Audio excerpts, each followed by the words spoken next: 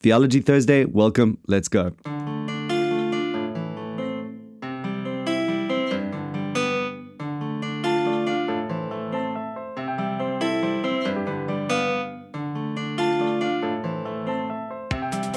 Andre Beck, what's going on? It's going all right, bro. It's happening. Is it like midnight? Are we doing a midnight run again? It's getting there. It's getting there. Okay. It's the only way to podcast. We need to get this thing going, bro, a little earlier. Yeah, well, it's just your stupid microphone that's messing us around. If you just bought Sony the first time, you don't buy phony, buy Sony. First time, bro. First time. I don't even know if Sony makes microphones, but if they did, it'd be awesome.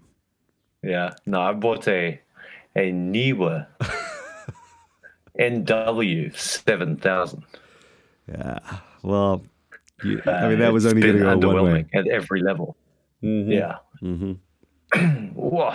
Yeah. I know, but hey, it looked cool. There's that. It has aesthetic. It's like one of those. Remember back in the day with the big double tape deck, and you had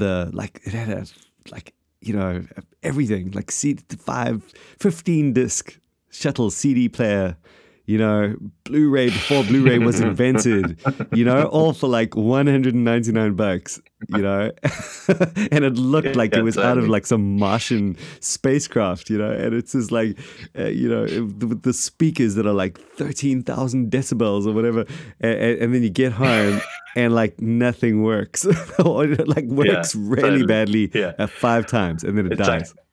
Or like if anyone walks across the room, the CDs start to skip, Oh, it's one of those sorts of vibes. do you remember when you came back from London with that mini disc player? Yeah, that thing was that was awesome though.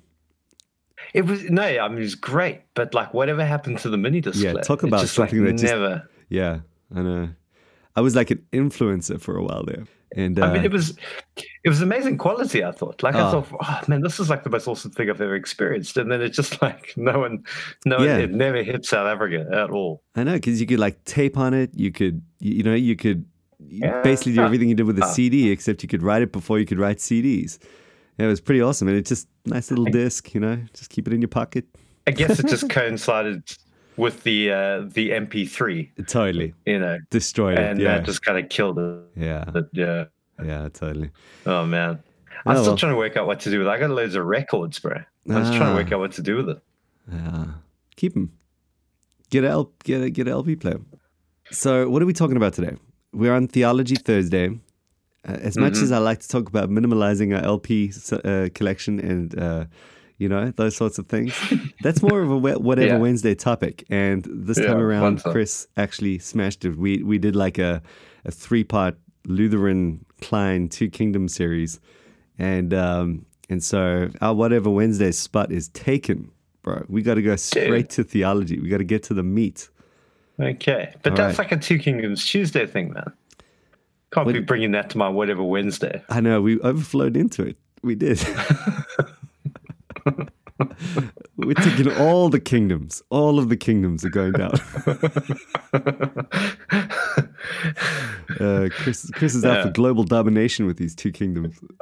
See that? That's all right. I'm in support of the 2 Kingdoms cause. What I was thinking is that there's a couple of other like theological things that we drop from time to time. Mm-hmm. That people may either not be entirely on board with, or not entirely clear on what it means. Yes. So we're giving a lot of attention to 2 Kingdoms Tuesday and 2 Kingdoms stuff, which is now on Wednesday as well, and that's good. But but we've also like mentioned things like cessationism. I know you had that Aussie guy, the continuationist Aussie guy, on to talk about it from a blah blah blah side. But Aussie's guy's name, by the way, is Kylum. I'm seeing him tomorrow. I'm going to Sydney. I'll see him tomorrow. Yeah. So Kylum. Kylum. I don't know the guy. I don't know if he finds this deeply offensive or not. But like if I ever meet him, I may be like, Kylum. Okay. He's such a legend. Yeah, but anyways, okay. Sorry, you were saying? Yeah, so he's kind of been on it and touched on it a bit, but I think at some point we probably need to go in to talk about the whole continuationist, cessationist. Yeah. Okay, cool. Well, today's Thursday. Let's do that. Let's do that. Yeah, but the other one, just before I forget, is that sometimes we talk about pietism, and I think we probably need to nail that down at some point. Big one. Very good. So, yeah, but anyway, let's go with cessationism. Yeah, wow. No, those are two good suggestions, and that's why they pay you the big bucks, bro. No, man. Yeah. No, yeah. Doesn't come. That's doesn't why come I have cheap. a Neewer NW7000. For sure. I couldn't afford that little snowball thing or whatever it's called. Yeah. That's like second mortgage territory, that. This is podcasting for the strong. Yeah, certainly. Podcasting for the true, for the faithful. All right, cool. So, cessationism, right? Do you? Mm-hmm. Are you? Yeah, I am. I describe myself as like a light cessationist. What does that mean? Yeah. How did that? That's like Driscoll. Driscoll it's my equivalent of a cessationist with a seatbelt. Yeah. So he was a charismatic with the seatbelt. You want to use that language, do you? You want to enter into that rhetoric? I'll do whatever I want when it comes to defining my own theological position. Didn't go well for Driscoll. That's all I'm saying. Well, yeah, that's because he was on the other side of it, though. Yeah, true that. All right, so yeah. What do you mean? Why do you want to go? What's wrong with hard, full-on, no seatbelt cessationism? What is cessationism? Yeah. I think that's probably a better point to start it. Yeah. That so cessationism is the belief that at least some of the gifts have ceased. Mm-hmm. Right? I would define it more particularly than that. Of course you would. But that's a starting point. As a starting point, so there's a much more simple way to do it, is what I'm saying. And a way that's as simple as it gets, bro. No, the gifts have ceased. I have a better way. Term cessationism. No, better way. I've got a better way still. Okay, all right. Are you ready? Yeah. Article 1. Article 1 of every major confession in the church's history. Article 1. What does it say? There's 66 books of the Bible. The rest, I mean, we've ceased to get books of the Bible. That's it. And that's the whole thing. Like, the doctrine of cessation historically is just that we don't have, ongoing canonical level authority revelation happening at that level. And what I love to do with anyone that's charismatic is prove to them firstly that they are cessationist, at that fundamental historic level. They, unless of course they believe that, we're still adding to scripture, even if we're not writing it down. If we're saying, thus saith the Lord, we're functionally adding, a level of authority to, our conscience is not bound to the word alone, essentially. And fair enough, if they want to go in that direction, well, maybe they're not cessationists. But even then, they probably believe that something is not the same. There's something that has changed from the time of the apostles. And I know a lot of people on the crazy side of charismatic theology believe in apostles today, like in the same way and the same kind of miracles. But even then, I mean, something, you usually can find something that they will admit has ceased, And at that level, everyone is sort of moving from that starting point. Much more normally, you talk to people, moderate charismatic, maybe we call them continuationists, just to get them out of that Benny Hinn zone. But they would typically not want to, add to the canon. They wouldn't want to think of what they do as messing around with that. And so are very quick to say, well, the apostles were the apostles and the canon is the canon and nothing we do is in any way what was happening then. And so that has ceased. And when they do that, I just want to point out to them that in every historical sense, that is all cessationism has ever been. So they are, in fact, cessationists. Now, the question then becomes, well, what do we do about this little phenomenon thing that's happening with the charismatic renewal? But it's like it's then framed in that basic context, which is interesting. It's a different way to approach it than, sort of saying, are you on MacArthur's side or are you on Piper's side? And it's like, do you wear a tie or do you wear a T-shirt when you preach? That's often what it degrades to, the conversation. We need to keep it in that realm of the confessional Protestant heritage, really. Yeah, well, I think that's really important, and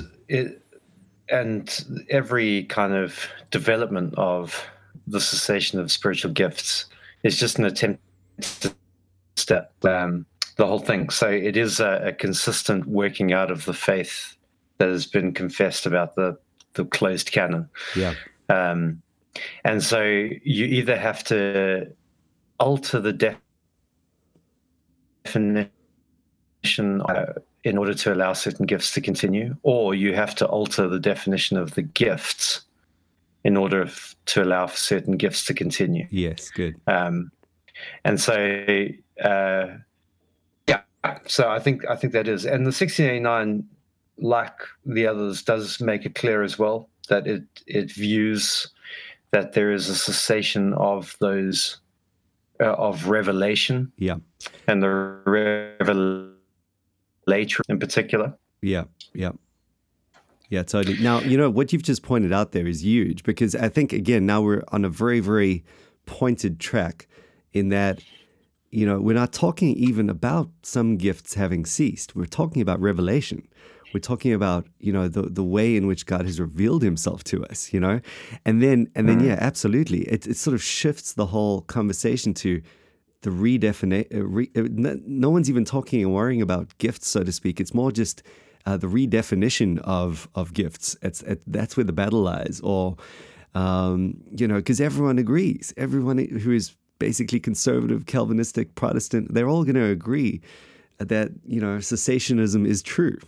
So now it's just a battle for what happens when we feel like perhaps that thing was a prophecy or a word of knowledge, or what do we call that, and what was the impact of that?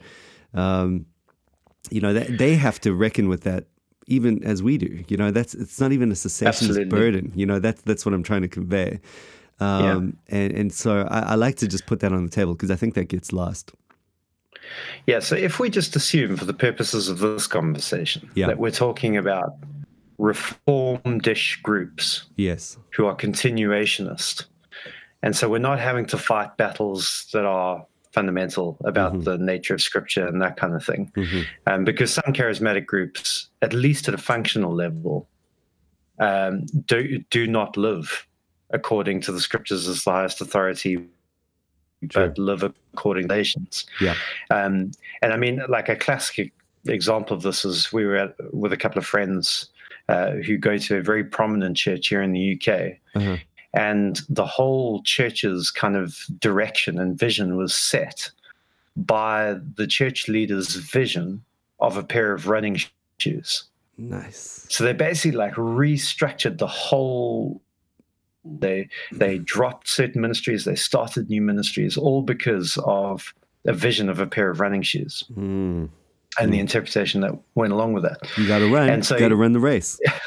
You got to run the race. I mean, there's a Bible verse, but but you see, that's a classic example. But it wasn't the verse read in context through exegetical preaching. It was the vision that determined the direction. And so, at the very least, it's being held functional level according to the same authority. And so, like the 1689 says, in paragraph 6 of Article 1, the whole counsel of God concerning all things necessary for his own man's faith in life is either expressly set down or necessarily contained in the Holy Scripture, unto which nothing at any time is to be added, whether by new revelation of the Spirit or traditions. And so that's, in a nutshell, what we're saying is totally. The Scripture is a closed canon, and so we don't add anything to it. And and on that point, another way to approach the cessationist continuationist debate that I found to be incredibly helpful, maybe just to take a step back for 1 second, and you think about the 4-point / 5-point Calvinist debate, right? Unlimited atonement, unlimited atonement. You mean the Calvinist versus non-Calvinist debate? Well, let's get technical and say the Calvinist versus Emeraldian debate. Okay, I'm happy Right. with that. Well, let me actually step back further than that, because it might even be more helpful for my purposes of illustration to think about just a straight up Arminian scenario versus a Calvinist scenario, where often the debate, moves around God's sovereignty and freedom of will, and you bring it to the atonement. Like it's often the atonement should be at the front and center of that debate, but it becomes kind of the backdoor argument that actually ends up being the most helpful, I think, because the Arminian Calvinist debate often degenerates to a very philosophical, can God be sovereign? Can we have free will? Just really floating around the metaphysics of it all and not really landing on anything exegetical or concrete. And then you come in from the atonement angle and you say, well, listen, are we willing to say that Jesus died for our sins? Which everyone all of a sudden is a lot more lucid on. We're just, we want to say that. Absolutely. We want to sing about it. We want to thank God for it. And then it's just a matter of going, okay, so in what sense can that be true? You've really only got one of two options when you're thinking about this Calvinist Arminian thing. Either you got to go for a moral government theory, as all Arminians have now done from the time of, pretty much, Miley, or Orton Wiley at least, onwards. Or you've got to go for a substitutionary, satisfaction theory that the Calvinists hold to, whereas Jesus died for your sins. And that's gonna affect the whole thing, really, at the end of the day. If Jesus died for your sins, then he must have died for for people that he knew would be saved, and would, that satisfaction would be all that they needed. And I've just found that that tends to lock people down and go, if that's the thing, then forget. I mean, I can work out the freedom sovereignty thing in a million different ways, but the thing I'm not willing to compromise on is the cross and substitution. And so it just makes the whole thing a lot more lucid. Now, where I'm going with that is that you come in with this cessationist continuationist debate. And often the equivalent back door, the atonement, so to speak, is this issue of the sufficiency of scriptures, or the, where it is that you will have your conscience bound. The power of the doctrine of the sufficiency of scripture is that you are essentially saying what they said at the Reformation, that we no longer want our consciences bound to the doctrines of men or the teachings of men, traditions of men, or superstitions, where we are now, really standing with Luther, I suppose, as he stood there and declared his conscience was bound to the word of God alone. And we think that's right, and we think that's good.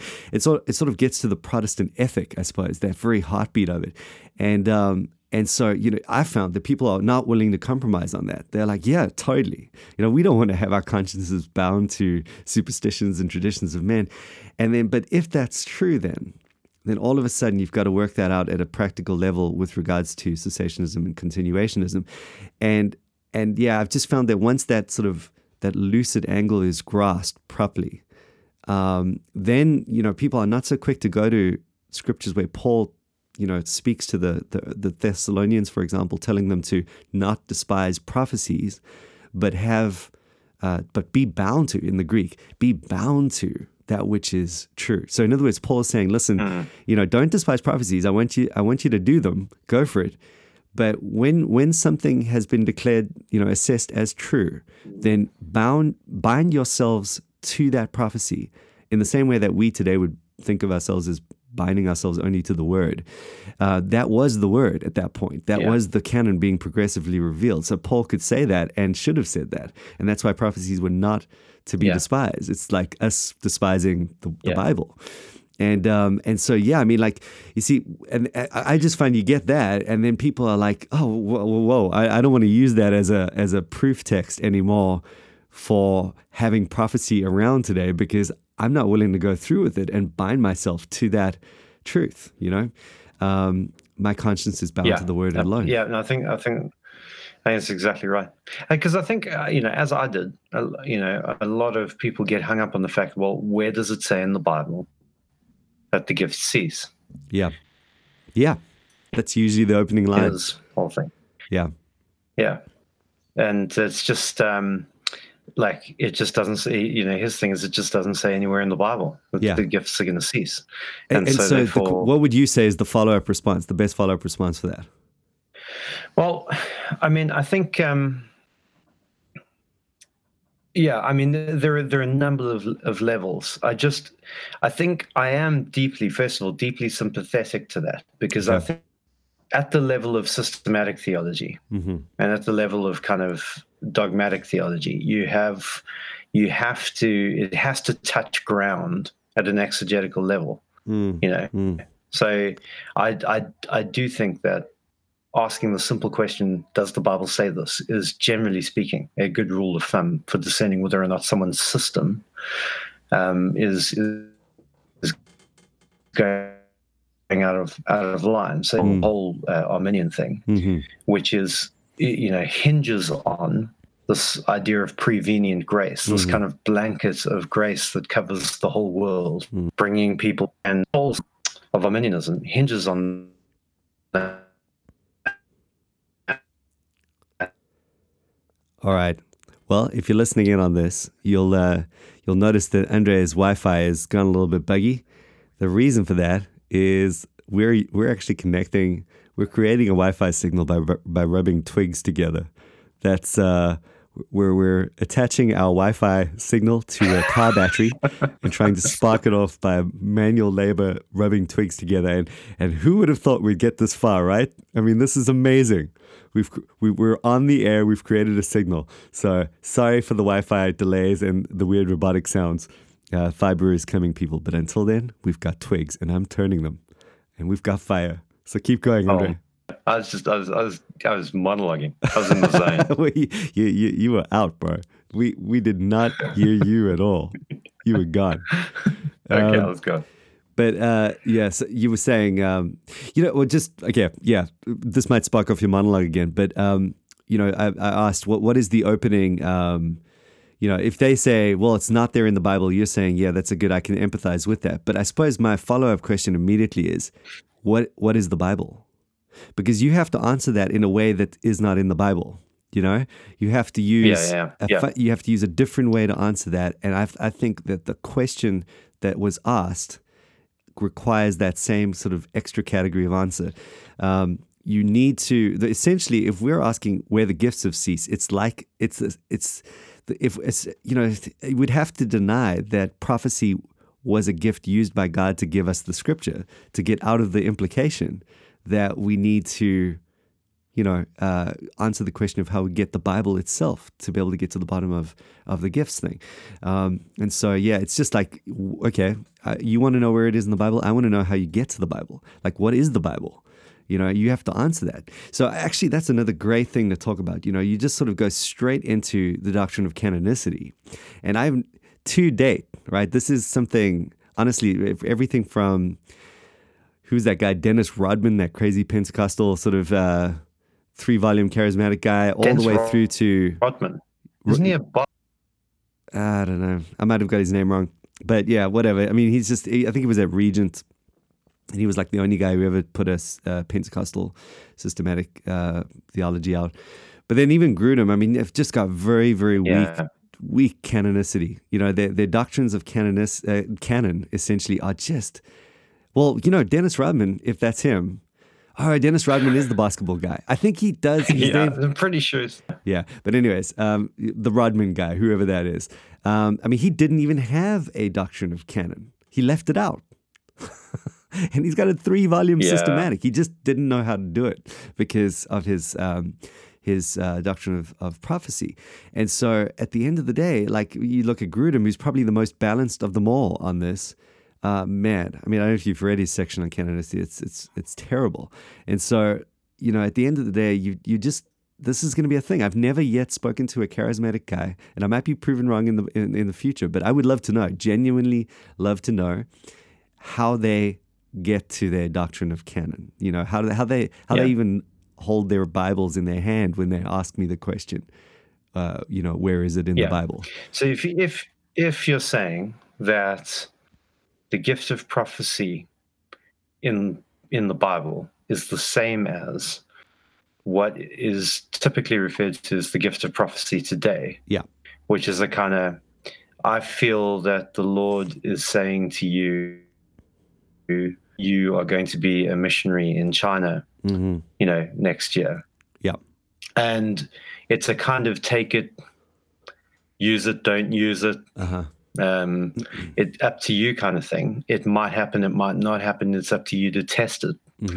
If that was prophecy in the Bible, Old and New Testament, then there is no assurance that what we have in the Bible is trustworthy. Oh, totally. Because if Isaiah and the boys were going around doing what you get in popular charismatic circles today, man, then it's just like, okay, I don't believe any of that, because that's because from back in the day, it was hit and miss, man. Like you just got up, you had some sort of feeling or inclination, you spoke it out, you just threw it out there. You could do that because it was up to the other person to test it, not you. And so there is that. Like at a purely logical level, it just doesn't work. At a doctrinal level, it's like you say, you have to not only look at what the Bible says about the gifts, you have to look at what it says about the Bible, and then you have to do that. But it is, what I was monologuing about was that I'm sympathetic to the idea of saying, well, where does it say it in the Bible? I think that's generally speaking a good rule of thumb. Sure. But you have to acknowledge that at some points the Bible testifies to concepts that aren't explicitly mentioned in the Bible, and the one that we keep going back to as an example of this is the Trinity. So at some point Christians have to use the Bible responsibly in that sense, not just a kind of an oversimplified reading of the Bible where if there's not a proof text verse, then I won't believe it. If there is a proof text verse, I will believe it, because either way, you're in danger of going wrong there. And also, just to get in there on that one, the thing is also, that opening sort of rebuttal there would be less to kind of argue that there is no proof text in the Bible for cessationism, but it's more just to set the playing field again, and just to remember the perspective that everyone needs, because I would argue that the proof text for cessationism really would be anything of any kind of prophet that says, "Thus saith the Lord," right? That would just be but it lacks its force until people understand why that matters, And so you can go to any exegetical sort of passage. You can go to the New Testament prophet example. The only example we have in the New Testament of someone actually prophesying as a New Testament prophet, and he opens up with, "Thus saith the Holy Spirit." And so there it is. There's the proof text right there. But to see why that matters, you see, because it comes back to what you were saying earlier, in that you could either make the case that, you could try to say, yeah, that's fine, I accept what you're saying, insofar as if it was the case that every single prophecy that we're talking about today was at the same level as the prophets of the Old Testament, then we could see the problem. But typically the response is alla grudem, or else, where we're making a twofold division there. We're saying there was a kind of inspired prophecy, and then just this kind of other kind of maybe the Lord maybe told me kind of prophecy. And little p, big P. So my proof then exegetically would be to show that cannot happen, because there is no such distinction in the Scripture. So, but again, for that to matter, you need to see the playing field, that we're in. So, but yeah, sorry to butt in there, but yeah, just I think that's kind of helpful as well. Yeah, exactly. And there are other proof texts, that you can go to. You can talk about the foundation of the apostles and prophets. You can go to Hebrews 1, which talks about, in the past God spoke in many ways, in various ways through many prophets, but now He has spoken by His Son. meaning that there is a finality of revelation in the Son, and then you go to, well, hang on, what were the apostles doing after Jesus had ascended? Well, they were recalling supernaturally. The Spirit was bringing to mind, helping them to remember all that Jesus taught. So they weren't actually adding any new revelation. They were simply remembering what Jesus taught, and he was the last revealer of revelation. Expounding what he, they were revealing him. Yeah. At that fundamental apostolic level, So, there's other people who've pointed out that, Paul, there seems to be a sort of change of tack in Paul's ministry, where when he's handing over to Timothy, he seems to already kind of be telling him or preparing him for an age without kind of the miraculous. And so that kind of thing you can see as he's handing over, there's a change in emphasis. It's all about the written word, all about the scriptures. And so, and the faith once for all delivered, the faith that was taught to him by, and so on and so forth. So there are places that you can go. And I think that's very, very important, actually, because even though you might not see it at first glance, again, I think the true test of any systematic idea, any dogmatic idea, is that it has to have some sort of touchstone in the scriptures. Like, you have to be able to see it, but it just, you may have to approach some of that from the top down rather than from the bottom up. And we just have to accept that's a reality for any Orthodox Christian on any subject. And so a big objection you get here is that there are these different kinds of prophecy. Right. So that's how Grudem maintains some degree of canonicity and has prophecy, is because he says that it's the gift changes in the new covenant. And I think that when you realize that is literally the only thing that can hold this together, that argument, and then you go to the scriptures, and then, as you say, you see Agabus, the only example of a New Testament prophet, and he's by no means speaking with any less authority. Do you know what's crazy about that? I remember being mind-boggled by the whole, because he's going to Agabus as the primary example of the New Testament prophet. Look, it'd be one thing if he was saying, listen, Agabus is just totally crazy. Let's not even worry about him. He needs to be written off as a bad prophet kind of thing, like not in any way exemplary. But that's not what he's saying at all. He says, and typically the argument goes, well, Agabus got things wrong, okay? Therefore, this is a precedent for the kind of New Testament prophet, which is not infallible or just, always to be taken at that pinpoint, accuracy measurement. He's allowed to just do a little bit of a thing and get some of the details wrong. And his big argument, a big thing centers on that. And then Agabus opens up with thus saith the Holy Spirit, which the rest of Grudem's argument is we shouldn't say that because, we could get stuff wrong. So the guy that is the exemplar paradigm is the guy that you are not to say. I mean, don't open like that. But essentially, he's also arguing that Agabus said nothing wrong there, and it's just, that is just very bad. That's like a very bad argument right there. That's messed up in every way. Firstly, Agabus got nothing wrong. He's assessing prophecy in such a bizarre way at that point. Then by his assessment of Agabus's prophecy, none of the prophets in the Old Testament got anything right at all. And, the whole thing is actually talking about some other Jesus still to come, There's that, which is not a small thing at all. And then the other thing is like, besides that whole thing, if you just look at your basic, hermeneutical approach to, okay, let's ask what the word, let's look at the semantic greater lexical domain of the word prophet, let's work it out from Genesis. Here we go. Okay, prophet does this. Prophet's an organ of revelation. God, requires certain things from a prophet. It's good prophets, bad prophets, true prophets, false prophets. And just keep working it through all the way to the point where you get to like the New Testament. You are honestly required at that point to bring in a fundamental level of continuity in your understanding of what the word means. So you would need something significant to say, now everything has changed, and everything that's been set up in terms of this semantic domain of understanding of what a prophet is now gets radically altered to the point that, you get to what they've argued for in the modern charismatic usage of the term. And he knows that. He feels the burden of that. So you know where he goes? He goes to the early church literature.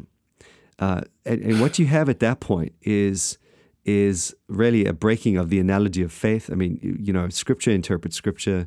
We are not to give that level of precedent to something outside of Scripture to interpret Scripture, especially when we're widening out the concept of a prophet. He's using first century literature where they sometimes used it in a more loose sense and sometimes got things wrong and that sort of thing, to read back into the New Testament and crank open that semantic domain so that now we can allow for two kinds of prophets. I mean, that is very bad hermeneutics. You do that on any other doctrine, you're going to be a heresy in a matter of a heretic, at least in a matter of seconds. And that's what makes me crazy. And we also know that the early church is not an easy nut to crack. Oh, my goodness. It's not like the early church is one thing. It's so diverse, and there, like you say, there is lots of error in the early church. We shouldn't exalt it as some kind of golden period in church theology. Definitely not. Especially not to, do something of such a, what he's trying to do there is exegetically significant, but he's not using the word to do it. The kind of thing that you'd really demand his final piece of argument to come from the word to make that kind of forceful claim on the semantic domain of the term. So I mean, I remember going through it and thinking, this is crazy. I mean, we just can't go along with this. There's nothing here. Not to mention the Granville Sharp thing and the prophets and apostles. I mean, that's all flawed. He's not using that rule correctly. You got the plural nouns and so you're referring to the rule in Greek that if you have a noun followed by an and followed by another noun, it's referring to the same thing. Yeah, which we get from the Christology. It only issue. works. Sorry? So Lord and Christ, as in that becomes one person. He is the Lord Christ, right? But the only reason we get that rule is because of the singular nouns, not plural. There's no instance of that being used in any kind of plural groupings or plural nouns. And obviously with apostles and prophets, that doesn't then apply. You can't, fine, it does talk about apostles, Kai, prophets, but, at the end of the day, the Granville Sharp rule that we usually use in our Christology and the grammar there cannot be applied. So, he's taken a leap there. And that's really the foundation. Without that, I mean, he's got nothing. And there is just literally nothing to the argument at all. As Packer said, for the baptism as a second event, Pentecostal idea, it's just linguistically baseless. There's no, there's no substance there in terms of the argument. It's probably worth noting, though, that for the average continuationist, it's that what we would consider to be prophecy, they are not doing. Right. That's a great point. I tell you what, because that would work so well for us to talk about on 1689 Saturday, where we can actually look at this from that perspective. Like, what do we do with those experiences as someone who does operate in a confessional basis? Right. Okay. Should we do that? I mean, we're pretty much at a wrap on this one anyway. If you're listening to this and you're interested in the discussion, leapfrog over Friday and meet us again on Saturday, and we'll talk this through. More from that perspective, like what about those experiences that are not necessarily in opposition to any doctrine of canon? What do we do with them as those who are cessationist and really as those who hold to a confession? Thanks, bro. Appreciate it. No worries.